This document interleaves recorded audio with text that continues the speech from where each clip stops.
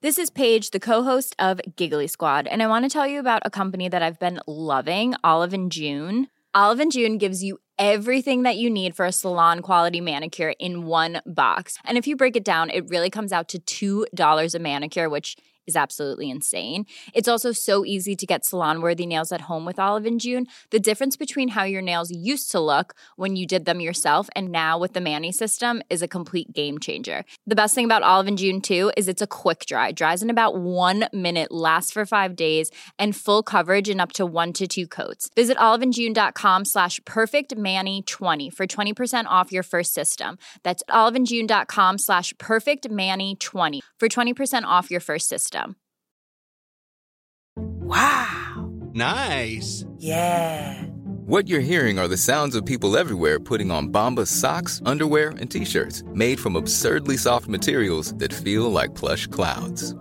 Yeah, that plush. And the best part? For every item you purchase, Bombas donates another to someone facing homelessness. Bombas. Big comfort for everyone. Go to bombas.com/ACAST and use code ACAST for 20% off your first purchase. That's bombas.com/ACAST. Code ACAST.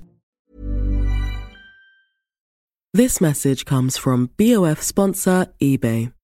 You'll know real when you get it. It'll say eBay Authenticity Guarantee. And you'll feel it. Maybe it's a head-turning handbag, a watch that says it all, jewelry that makes you feel like the gem, or sneakers and streetwear so fresh, every step feels fly. When it comes to style and luxury, eBay gets it.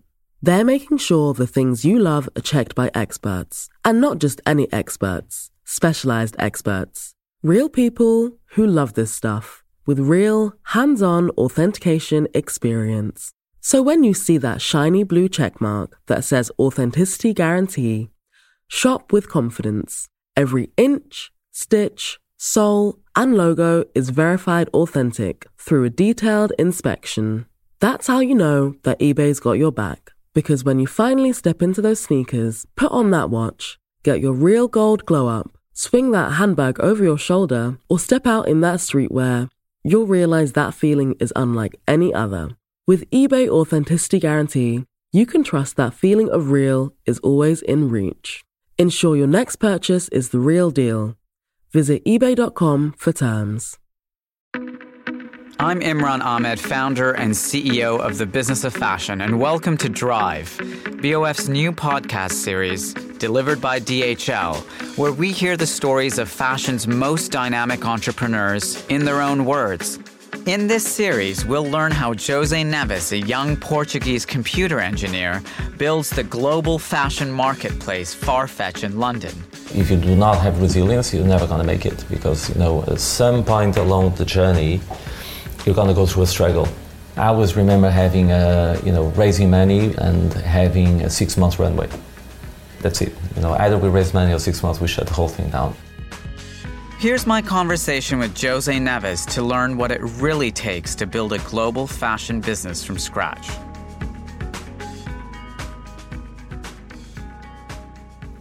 Good morning, José Neves. Good morning, Imran. How are you? Very well, very well. We're sitting in I guess it's your global headquarters. Is this where most of the, I know Farfetch is spread all over the world, but this is the global hub? I wouldn't call it global hub. It is definitely the HQ. Portugal actually has almost half of the Farfetches. Yeah. And that's where we have the engineering and a lot of the studios. So there's a lot of stuff happening there. But obviously London is the second largest office. And it's the HQ. And I'm based here, yes. Yeah. But long before there was an HQ and a hub and a big group in Portugal and an office in LA and an office in New York and an office in Brazil, there was just you. And Shanghai and Hong Kong. Yeah, so what we're here to talk about today is what really drove you to build this global business. And I wanted to start from the very, very early days, actually, and just talk a little bit about what you were like growing up. What are the things that you did? How did you spend your time? What were the things that you were passionate about? Well, I was born in Portugal, in the north of Portugal, in 1974, which is coincidentally the year of the revolution in Portugal. There's a bit of revolutionary in me, I guess, because of that. And it was a very, I'd say, gloomy place because, you know, it was in the brink of becoming a communist country, and there was a lot of political turmoil and all of that. And I am an only child, so I didn't have, you know, many friends, and we lived in a small village just outside Porto. So it was kind of a lonely childhood, and I filled my time with coding. I was, you know, really passionate about computers, and I got my first computer for Christmas when I was 8. I was a complete geek, not very sociable in school, not very popular, and I wasn't into fashion at all. I was anti-fashion in a way. Although my grandfather used to have a shoe factory, so, you know, friends and family from that area of Portugal, the north of Portugal, is very close to Inditex, which is the largest fashion company in the world. So there's a lot of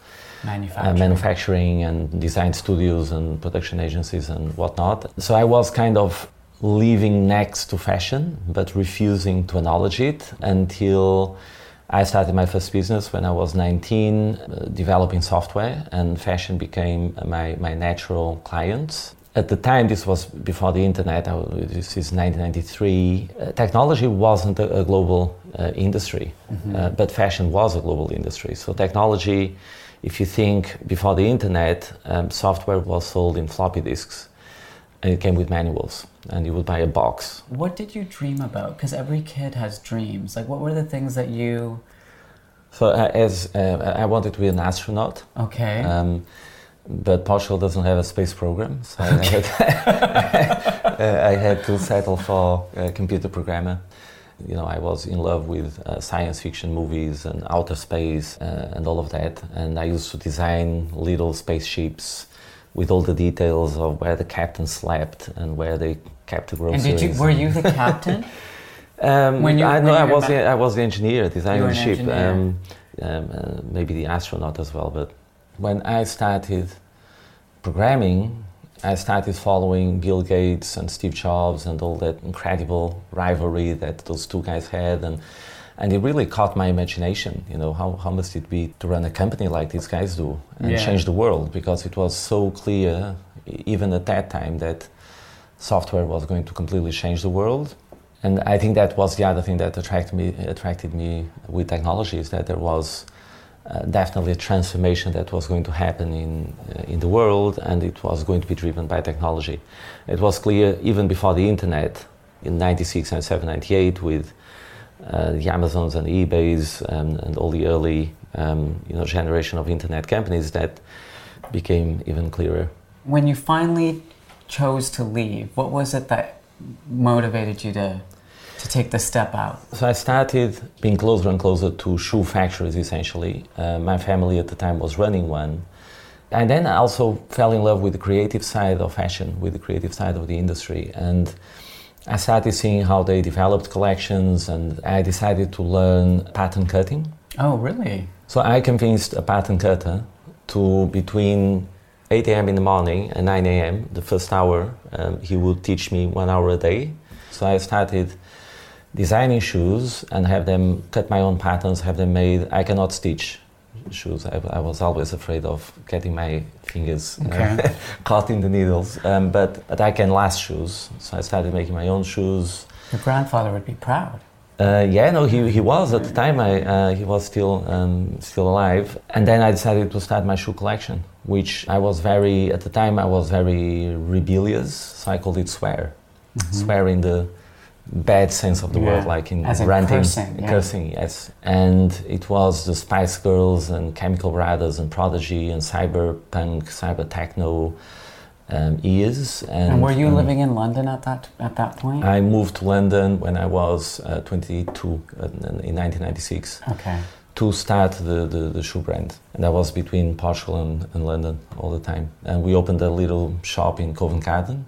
At the time it was cool, and it was the shoe street, Neil Street. Neil Street. Neil Street was the shoe street, where all the shoe shops used to be there. Yeah, Buffalo was in front of us, and there were a few. Office was just in the heydays of Office at the time, and Natural Shoe Store next door and all of that. So Yeah, so that was it. And Swear was this completely wacky, crazy, no limits, very street inspired. Those were the days also of the streetwear movement.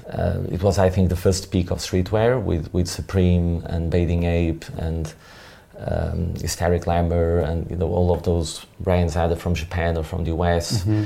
We weren't in that movement. We were in the other tribe, which was kind of the more techno, cyberpunk kind of tribe, but it was in the same period of time. And I fell in love with fashion, with the industry. It's really... What did you love about it? I really loved, first, the international side of it, the places. When I remember going to my first shoe trade show in Germany, in Düsseldorf, of all places, was the biggest trade show in the world, and getting orders from Japanese stores. And with these really cool dudes from Japan just came and picked up my shoes and wrote an order and said, what the heck, like, this is so cool. Yeah. And, having, Julie Gilhart from Barney's coming and checking the collections, she was a goddess for me. So for me, that was like such an eye-opener. And so this will give me the chance not just to evade Portugal, but to travel the world and get to know all these places and all these people. And that's what I did. I immediately started traveling. I just checked the other day my first stamp going to Macau. Macau was still Portuguese at the time. So going to Hong Kong and Macau and going to Tokyo and to the US and just going around the world and visiting my retailers, which was a perfect excuse to visit places. But then I fell in love with the places and the people.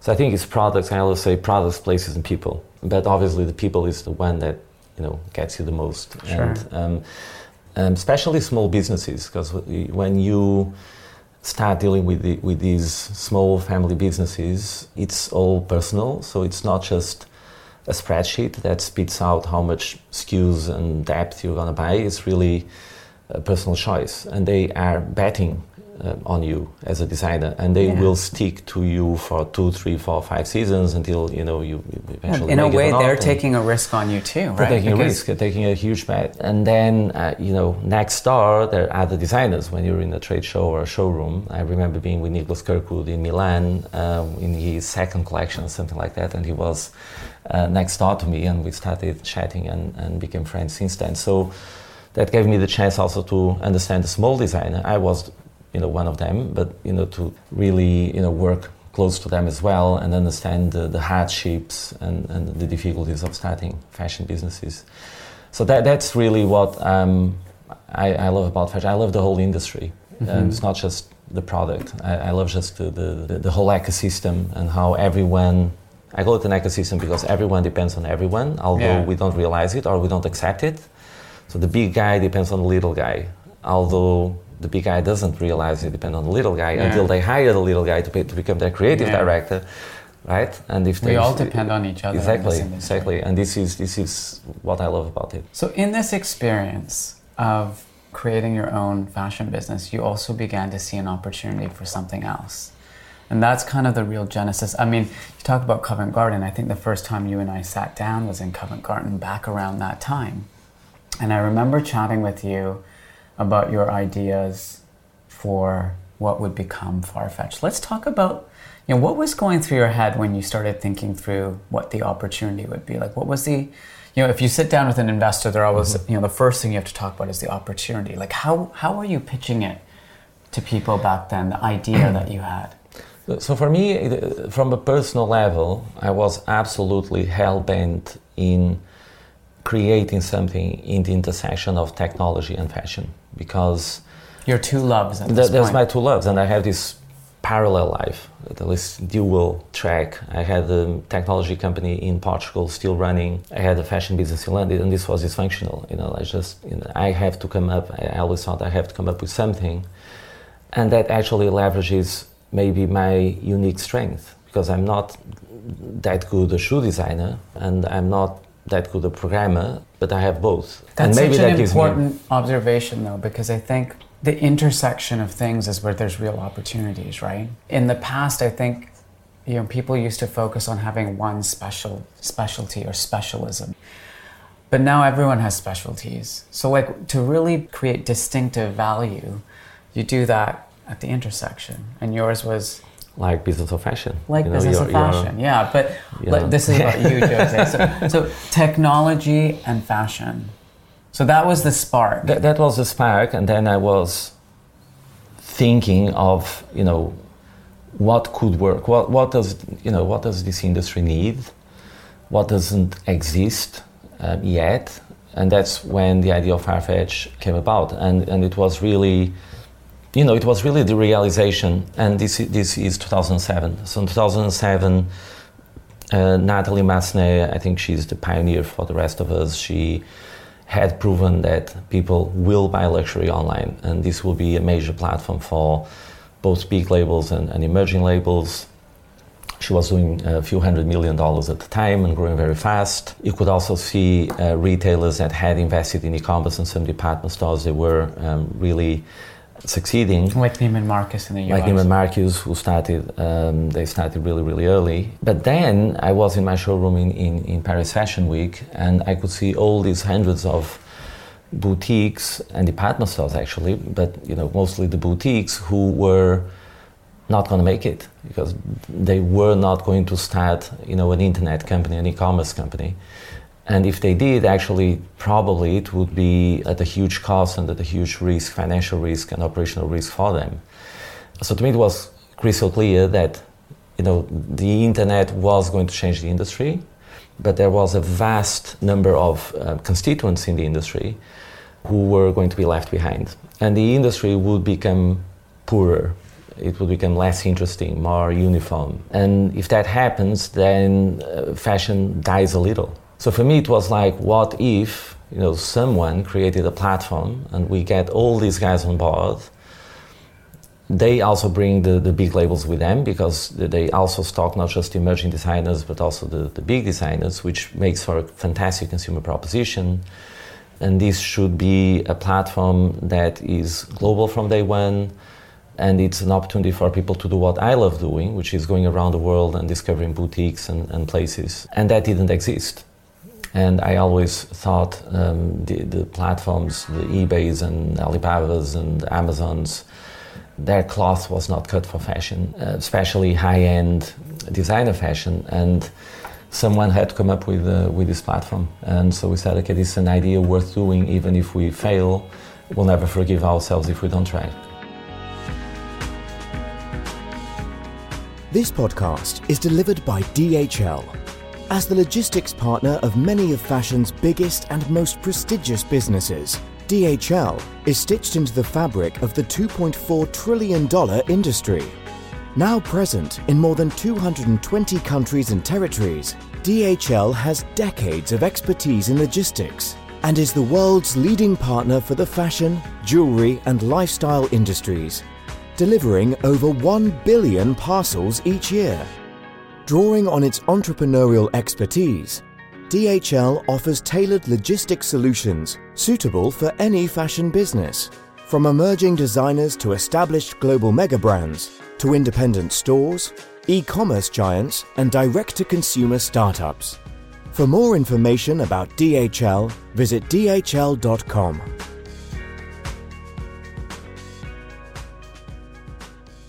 So the idea, in a way, is the easy part. And I actually remember there were a couple other companies around the same time that were trying to do the same thing. The hard part is executing and making it happen. So what was your first step? So you have this idea. What did you do next? What was the first thing you did? I think the first thing we did was really to come up with a very simple execution plan. It involved developing the technology. The technology had to be proprietary because there were not, and they still don't exist, off-the-shelf platforms that connect inventory sitting in physical stores in disparate locations in real time with one single checkout and digital platform. You have to do it internally. So I already had the software business, so I remember calling Cipriano, our CTO, and saying, let's stop this ERP business, which is boring and it's not going to go anywhere. We're going to build a marketplace for fashion boutiques. And what did he think? So this guy's crazy. It's another one of his crazy ideas, but he loves crazy ideas. Like all great engineers, they love a challenge. So that's it. It took us 1 year. The main question is what makes it a fantastic consumer destination? How many boutiques do I need and what types of boutiques, so that in aggregate their curation for the consumer makes sense and makes it from day one, it has to be a fantastic consumer proposition. We came up with a list we had to launch with around 25, which was the number we launched. And we came up with a target list. And I just started jumping on planes and what did the boutiques say? Well, they didn't really get what we were trying to do. Yeah. I think one of the things people still say today is how does that work? You get a boutique from Scandinavia who has a special viewpoint in fashion, point of view in fashion. You have a boutique from Italy, has a completely different point of view in fashion. You get both together. How does that work? But that's the beauty of Farfetch. It's actually, we're not one direction dictating editorial voice. So we're not a magazine. We're actually a community of people with multiple points of view in fashion. And what unites them is a love for fashion, and it's a very original, their own unique take on this industry and their own unique curation, and that's it's a beautiful idea, because my favorite thing about visiting some of these boutiques is, as you say, they're very personal, right? So like if you meet the person who owns one of those boutiques, they're the ones going to all the trade shows, they're going into the showrooms, they're like curating a buy that fits with their point of view. And what Farfetch does is it brings all those points of view together.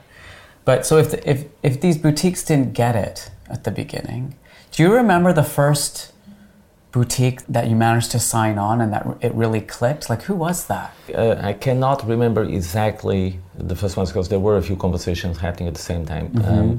I would like to mention Maria Luisa, who was a legendary boutique owner and buyer, curator of fashion.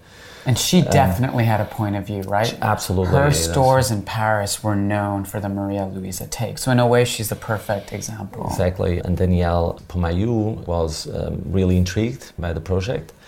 And we actually did a launch event in the Rue de Montabor, in the boutique they had there. Yeah, so they were, probably the most famous inaugural founder boutique of Farfetch, but we had other great boutiques, Feathers here in London, for example, Société Anonyme in Florence, and there were a number of them.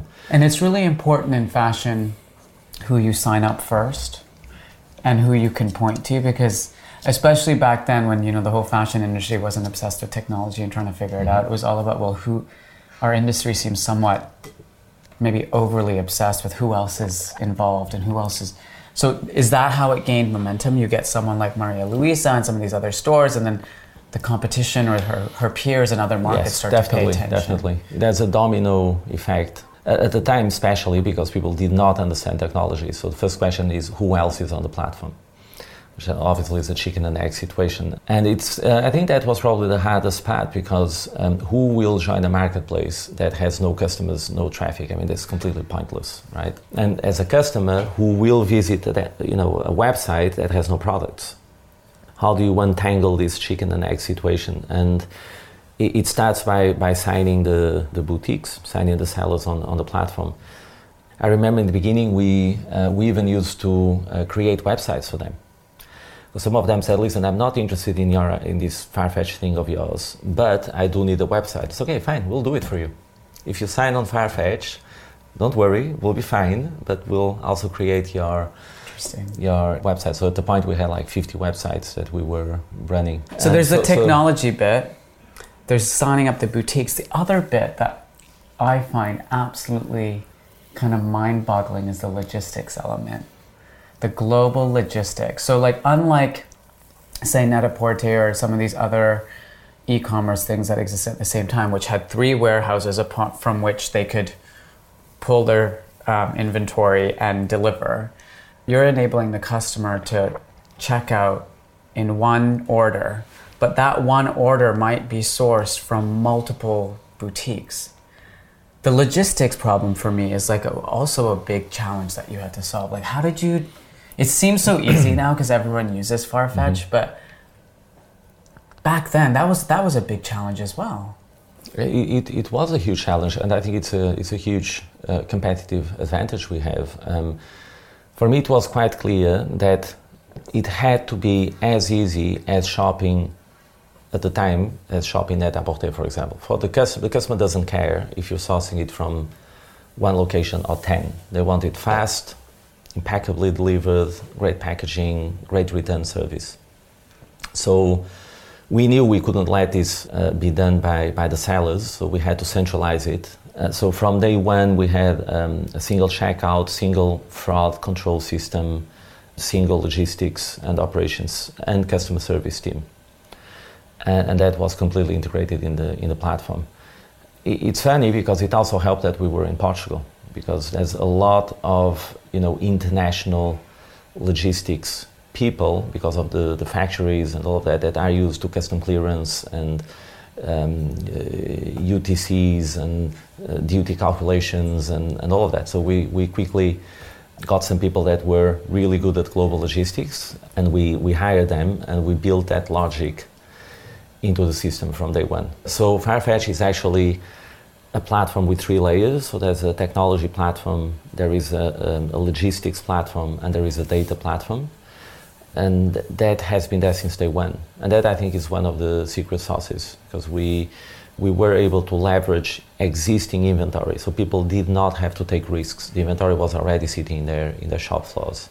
That inventory got 2 chances to sell, either offline or online. And then we could still provide a fantastic consumer experience, even having completely disparate stock points. And that was what today people call omni-channel or multi-channel. It was this omni-channel vision from day one. When I came to visit you once in Portugal, I spoke at the gathering, I don't know how many years ago that was, at your annual gathering for the boutique.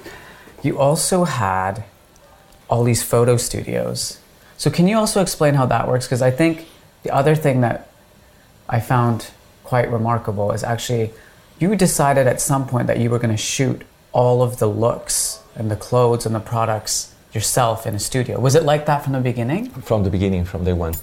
Because that's another element that adds a logistical complication. So basically, how does that work? Because the same store, different stores might have the same product. So the way it works, we have 4 hubs. The main hub is in Portugal still. It can produce up to 4,000 products a day. And the second is in LA, in the US. Then we have one in São Paulo, and we have one in Hong Kong. Every single product on the platform is styled and shot and photoshopped by us, by Farfetch, internally. But you do have a back office. If you're a boutique or a brand, we now have brands on the platform as well, where you check if the product has already been shot. So you can just go and, key in the brand name, click jackets, color, let's say red, whatnot, and you see all the jackets that we've shot for that season. And then if it's already in the catalog, you just hook to that SKU. And then it can go up for sale. That's it. So on average, 60% of our products have multiple sellers, and the best-selling products will have like 30, 40, 50 sellers. And obviously we're not taking 50 pictures, we're taking just one. So. Right, so the store, if they found that the product in question wasn't on the platform, they have to send it to one of those hubs, and then you shoot it and then you send it back. Exactly. It's a lot of time for product to be not available for sale, though, which is one of the challenges with an e-commerce business, right? It's actually okay, because if you think of it, a boutique will buy, let's say, 10 pairs of shoes, and they will send sample size 1 to us in the beginning of the season. They still have 9 in stock. So the chances, and it will be a 1-week turnaround. Okay. Chances that they will sell out and miss that sale of that pair, which, by the way, they know it's away, so they can tell the customer, listen, we'll have it back in 3 days or 4 days or whatnot, is actually minimal. It's actually not a big issue. Okay. So the boutiques thought it was going to be a big issue in the beginning. Oh, my stuff is going to be out of the store for a long time, and so we had to... You had to explain that. Yes, to explain that, yeah. So far, it sounds so easy, right? You have to build a technology platform, you build a data platform, you build a logistics and operations platform. What were the hardest things in those early days when you were still, you said you launched for 25 stores. What happened as the business started to scale? I think the most difficult thing was to get the marketplace dynamics working, the flywheel.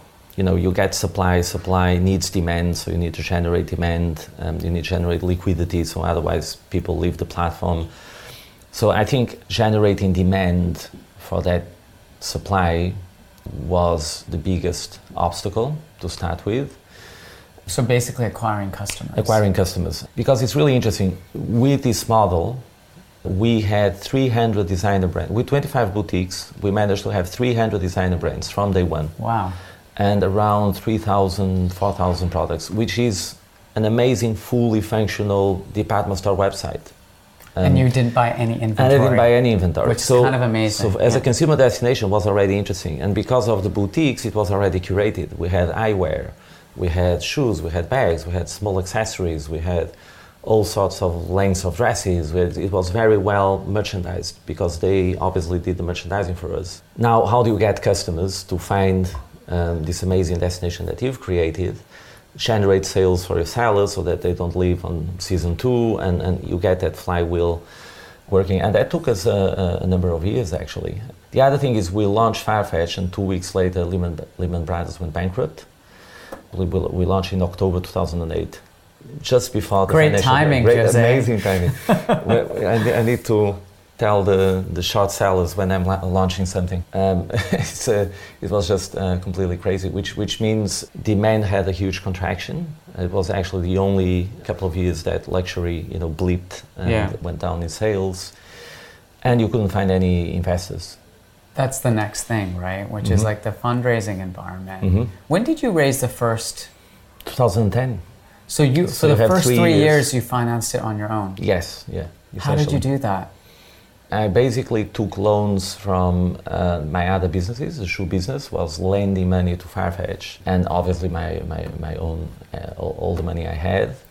And that was it. It's so funny that when our first VC invested, Frederick Cour, in 2010, I told him, listen, first money has to repay my shoe company. I said, what? That's not, we're a VC. We don't invest in businesses so they can repay debts. Well, that's it, because otherwise I have 80 people that want to be jobless. So that was, that was one of the conditions. The conditions. So the application of funds was actually to repay, part of it was to repay the loans from my other business. And so if Farfetch hadn't worked, I would have been bankrupt.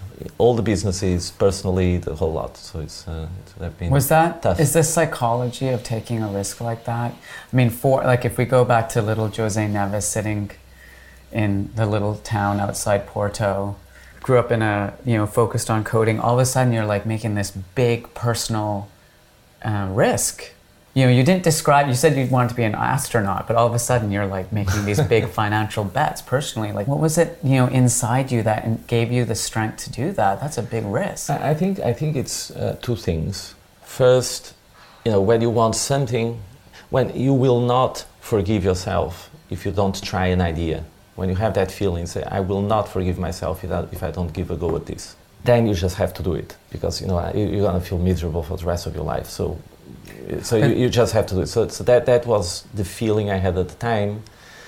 And it's still my advice. My only advice to entrepreneurs is that only start a company if you're not going to forgive yourself if you didn't do it. Because that's the only way you're going to have the resilience to cut through the whole. And you know what? You always win. Because even if you shut down the company, you wouldn't have forgiven yourself if you hadn't tried it, right? So That mantra is going through your head throughout this whole thing, which is, I won't forgive myself if I don't try. Yeah, and I think the other thing is I had nothing to lose, because I didn't have a career. I was an entrepreneur since the age of 19. I didn't have a CV or a reputation to defend. But you had these two companies. I had these two companies, right? And you had all these employees. I think you're right. I guess I'm just a mistake. Yeah, you definitely had something to lose, and I think that the word resilience is so appropriate because one of the reasons we're doing this series is so many people paint entrepreneurial journeys as this you look at, they put entrepreneurs on the front page of magazines and they say, overnight success, and they say, skyrocketing valuation. And everyone in the media, they make it sound so easy, but it takes drive. It takes resilience. It takes the kind of wherewithal and personal fortitude to make it through the tough moments and to take risks like the ones you were taking, which, for me is like a big part of the personal journey of an entrepreneur. Definitely, I think resilience is probably the biggest quality that an entrepreneur can have. It's the one that if you do not have resilience, you're never going to make it, because at some point along the journey, you're going to go through a struggle. I mean, there's this passage in the book, Ben Horowitz's book, The Hard Thing About Hard Things, which is the struggle. Yeah. And what he says that every single entrepreneur, pick one, Mark Zuckerberg, first time lucky or first time successful, whatever you call it, but he also went through his struggles. He's going through a struggle now. Going through a struggle now, but pick any entrepreneur, you will find that in their story there was this valley of despair that you have to cross. There's always a valley of despair. So, José, what was your valley of despair? Like, what was the hardest moment through this experience? I think, definitely the first few years where there was no funding, the industry was going through a contraction, we hadn't created the flywheel yet. Even after we raised money, I think in the first 2-3 years, I always remember having raising money and having a 6-month runway. That's it. Either we raise money or 6 months we shut the whole thing down, which is typical of startups, right? So 6 months run is actually not that bad. So there's a lot of tension because you've buried all your money and 5, 6, 7 years of your life and you still haven't made it. But your team needs to believe that you are fully confident that everything is going to be fine, and your suppliers and your partners and your investors. So you need to pass this aura of absolute confidence when inside actually the reality is very different. So I think it's so I think definitely the first 5 years were tough. Was there a moment when you realized that this thing might actually work? Like, was there like a certain period where that flywheel started happening? Yes. I cannot pinpoint exactly when it happened. Probably 3-4 years after we launched, where you could really see all we need to do is to sign great boutiques, get their fantastic products on the platform, and then we know there is demand and we know how to find it. It became almost a land grab. So we need to be in all the markets where there are great boutiques because we don't want to be copied by anyone else. And there is this opportunity to just grow the platform and to actually change the entire industry. And so there was definitely a moment in time where it was clear that all we need is really to create this community, and the rest will sort itself out well, so to say, obviously with huge technical, logistical, team, people challenges. But there was this, and that's probably not a coincidence. That's when we were able to raise money, because VCs can also see that, right? They can spot the trends and the cohorts and all of that. How much money have you raised up until now? I think it's around 700 million. $700 million. And so now you have, with raising $700 million, you have a lot of expectation as well, right? Because all those investors are expecting, the dynamic of Farfetch has changed now, right? So Farfetch is now a highly visible company. It's not just visible in fashion, it's visible in the Silicon Valley and amongst the investor community. Your two loves, technology and fashion. But now there's a lot of expectation. So how has the dynamic changed? The flywheel is working now. You've got, I think 11 offices or something? 12 now. 12 offices around the world. Got almost 2,000 people. Got a huge global... 2,700. 2,700 people. What is it like today to be José Neves? Not little José Neves in Porto. We're still the same people, and we're just doing different jobs. My job 10 years ago when I started Farfetch, my job today is completely different. Back in the days I was jumping in planes, signing boutiques, sitting down with developers, designing the platform and taking care of absolutely everything. And today it's really about leadership, culture, values, and obviously being also the ambassador for the company and our mission. Yeah, and obviously managing investors and all of that, but it's a very different job. But I'm still loving it, so yeah. So was it hard for you to, one of the grateful. challenges I think lots of founders have, I'd probably put myself in this category, is letting go of things. So like if you're the person who was at the beginning working on the code and designing the platform, and how have you taken on the mantle of leadership, and how have you empowered, you talked about culture, how have you empowered the people around you and built a team around you that you can trust? First, it's paramount, and you will learn it one way or another, and it could be the hard way or it could be the easier way. There's no way you can scale a company to thousands of people, multiple countries and all of that, if you don't learn how to empower people to fulfill their dreams. So it's almost like you have your dream, but you have to take everyone with you. Therefore, they have to fulfill their dreams. And how do you create an environment where that happens? To me, that wasn't too difficult. Somehow, I think it's maybe a trace of personality. I tend to trust people very easily and let them run, let them have their own personal style about things and their own style of leadership, because they're all different types of leaders. And it wasn't too difficult for me so far. So, yeah. How do you know when you found the right, like in the key roles, like people like Andrew Robb and Suzanne Tide-Frater, and like some of these people who've been with you since the very, how do you know when you found someone that's a good fit for Farfetch though? Because although they may all have their own leadership style and approach, they somehow also have to fit the culture and the ambition and the kind of drive of this business. It's a great question. I think this is one of the lessons I've learned. The culture of a business exists from day one, and it really comes from the founder and that founding team. So those 10 guys in a garage or whatnot, the culture is already there. And at that time, it's unspoken. You don't need to put it on a piece of paper. It's a complete waste of time, actually, because people feel it. The way the founder is behaving, the way the other guys are behaving, it's just there. And it's actually very easy to see if someone is a fit or not. Once the company gets bigger, it is, and we learned that the hard way, which we had a couple of high-profile hires that didn't go well with traumatic exits and consequences for the people for the team, and we were around 150 people at the time, and I always thought culture and values were management book jargon, and it was like stuff that McKinsey or Bain writes to sell reports and all of that. So I never believed in that. So why do this is just mambo jumbo, and that's when the penny dropped. So okay, so what's going wrong here? We're hiring the wrong people, and they seem great on paper. They are great interviewers, of course. They're intelligent, accomplished professionals. They know how to conduct an interview. But they're pitching to you and you're pitching to them, so actually you're not getting to know each other.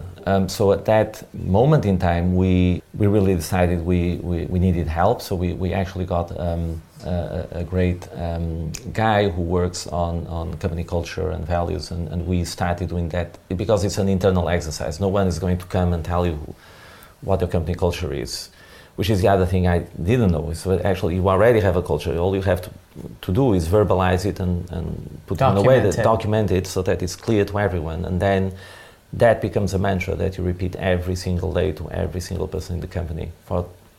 That's it for the rest of the history of the company. And it may change slightly, but the DNA never changes. And I think that's my biggest lesson as an entrepreneur is that culture really trumps everything else. Like they say, culture is strategy for breakfast. It's a cliche, but it's true. Strategy changes, and strategy can be fantastic, but then if the people on the ground, they don't have a sense of purpose, a sense of mission, and if they don't feel that they belong to and have this strong cultural fit, then it won't work. How does it feel now, every day, doing what you do? Feels great. I'm very lucky, very fortunate to do what I love doing, work in my two passions, technology and fashion. and then work with this amazing group of people, the Farfetch team, which I learn every single day with them. And for me, that's a mission in itself, is how do you create a great place to work. That should be, for every single company, that should be a mission in itself, independently of whatever other mission you have, and that will be different from company to company. So at the moment, it's a great feeling. And what's next?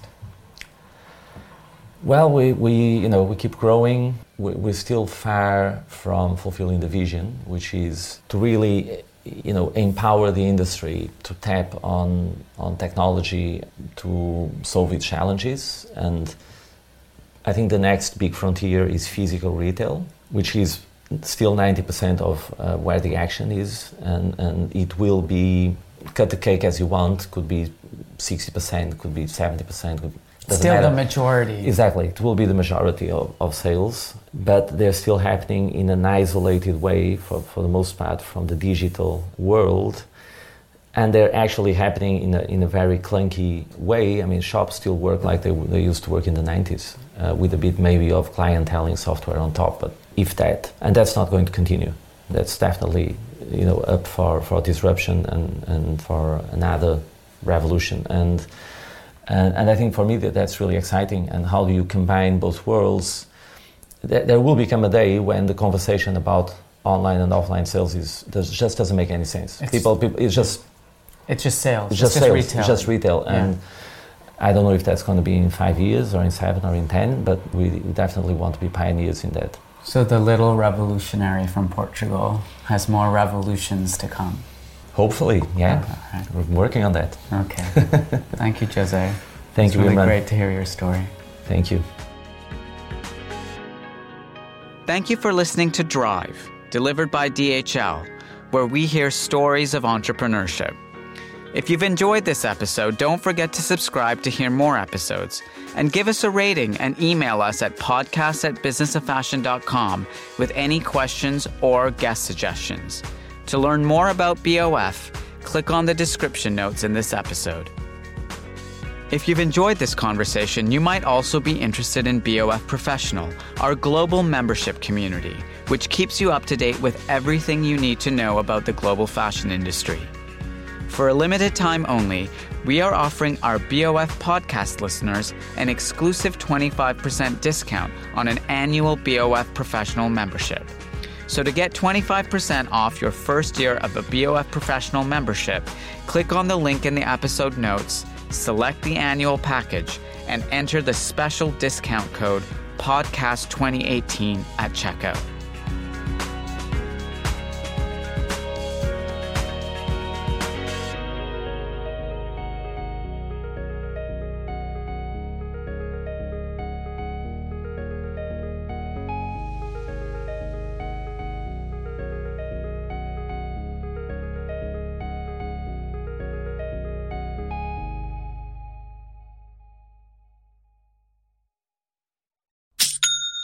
You know that's the sound of another sale on your online Shopify store. But did you know Shopify powers selling in person, too? That's right. Shopify is the sound of selling everywhere. Online, in-store, on social media, and beyond.